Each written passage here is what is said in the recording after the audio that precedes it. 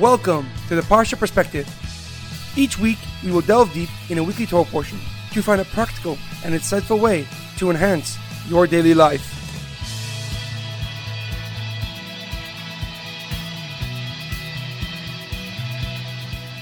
Thank you for tuning in. My name is Shalom Yamini. Each week, we will look into the weekly Torah portion to find inspiration that will complement your daily life and intensify your connection to God.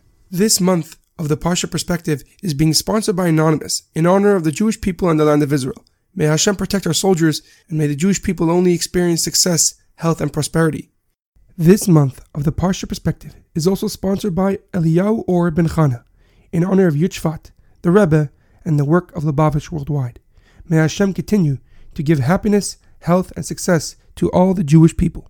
If you or someone you know would like to sponsor a month of the Parsha Perspective, please contact us at our Facebook page, The Parsha Perspective. This week's Torah portion is Parshas Beshalach.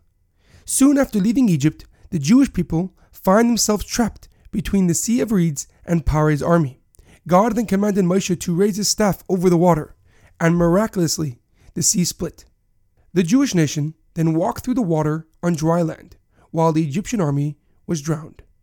Moshe and his righteous sister Miriam led the Jewish nation in song and praise to God for the wondrous miracle.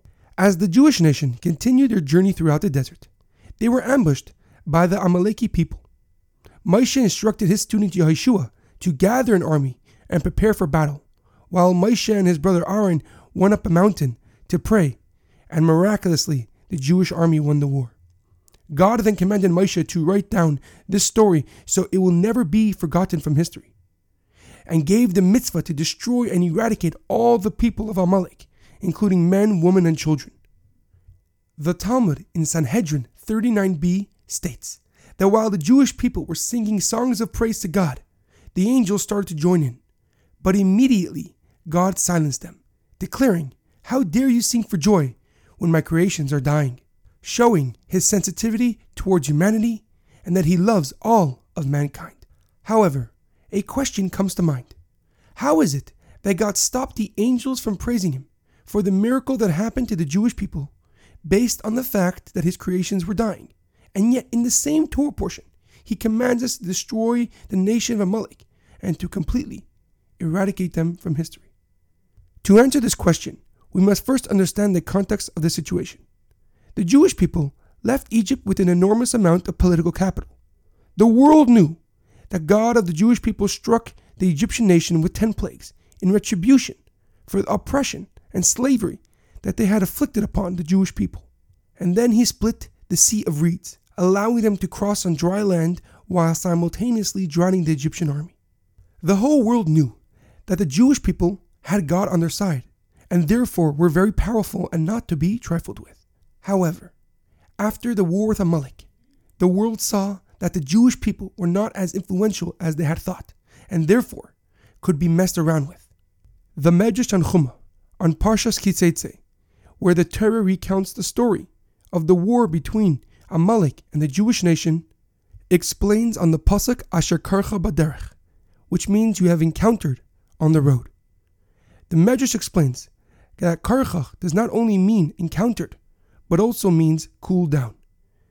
That besides the nation of the world not acknowledging the power of the Jewish nation, the Jewish people themselves began to doubt God and Moshe.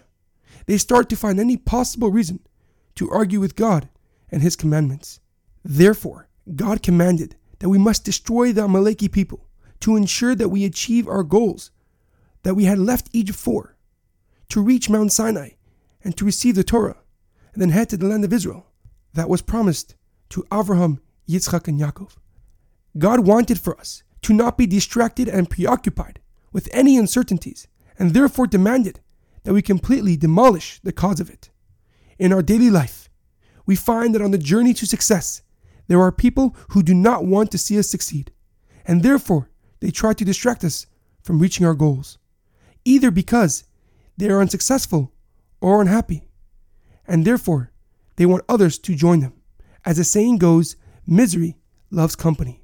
Therefore, it is imperative that you remove the toxic people from your life. People who do not want to see you succeed and will do anything to bring you down, and will only distance you from your dreams and goals.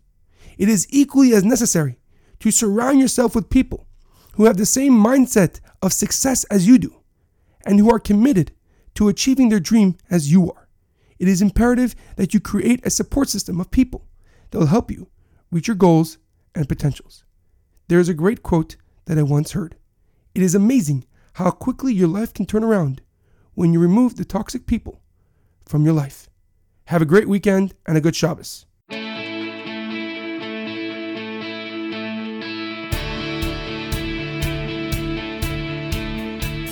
Thank you for tuning in to the Parsha Perspective. Check out our website, theparshaperspective.com.